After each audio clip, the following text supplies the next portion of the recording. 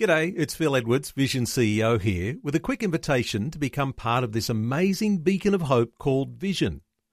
Together we can put our love into action to help people of all kinds build or rebuild their lives on the truth of God.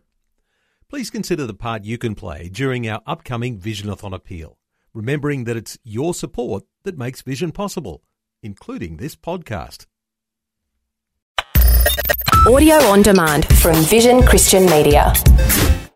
Exploring faith and the future. Neil Johnson and Bible teacher Dr. Camille Majdali. We're spending a little time focusing on the ANZAC legacy in Australia. Now, Camille, you've got an interesting past. You were born in the United States. Your genealogy takes you right back into the Middle East, but you're an Australian citizen. So reflecting on the ANZAC legacy, it's an important thing for you to come to grips with. What do you understand about the background of Gallipoli? Well, first of all, Neil, I've been watching ANZAC commemorations or just talking about ANZAC Day for many years because it just so happens my wedding happened on ANZAC Day. And I got a card or a telegram from Australia. Congratulations, you're getting married on ANZAC Day. I was married in Jerusalem, so of course I didn't know what ANZAC Day was. I have since learned a whole lot.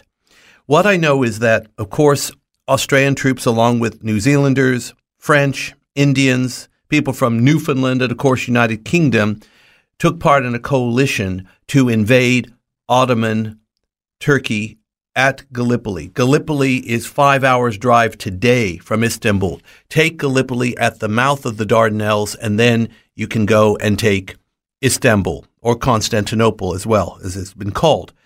So they tried to take it, but what happened is I don't think they were well prepared or understood what they're getting into, and this whole campaign lasted for something like 8 or 9 months.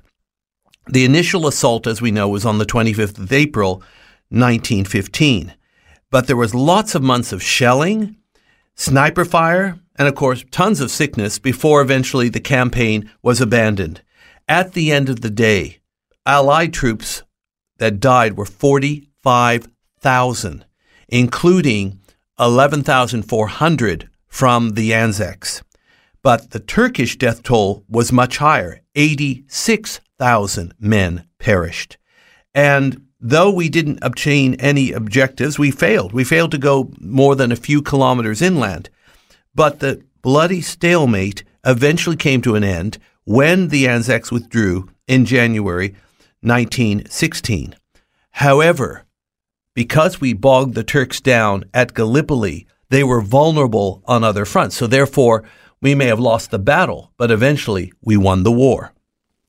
Of course, our involvement goes back in the lead up to what was the cause or the reasons for the entire World War I. There were challenges to freedoms back then in the early 20th century. There were a lot of challenges, and this was a young nation of 5 million people, the Commonwealth of Australia, back in 1915. But the remarkable thing about this ANZAC Day has now become our most sacred holiday. And it doesn't just commemorate those that perished at Anzac Cove, it commemorates the death of all Australia's war dead. The fact that in virtually every city and every town in Australia, there is a monument for those that perished in the Great War means it left an indelible impression upon this nation.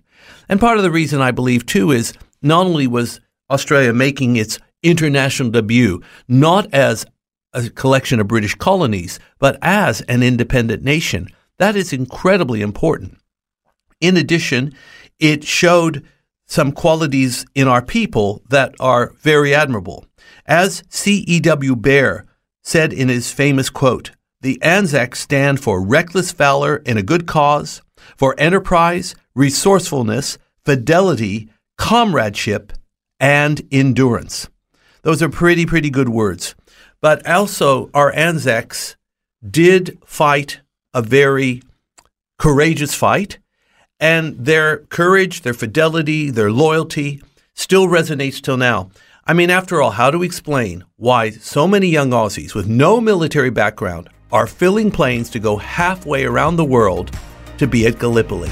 Perhaps, Neil, it's just because it's a wonderful way to discover what it means to be Australian.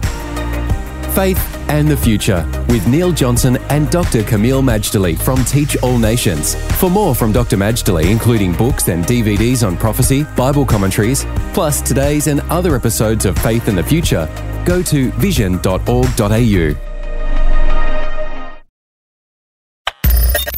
Thanks for taking time to listen to this audio on demand from Vision Christian Media. To find out more about us, go to vision.org.au.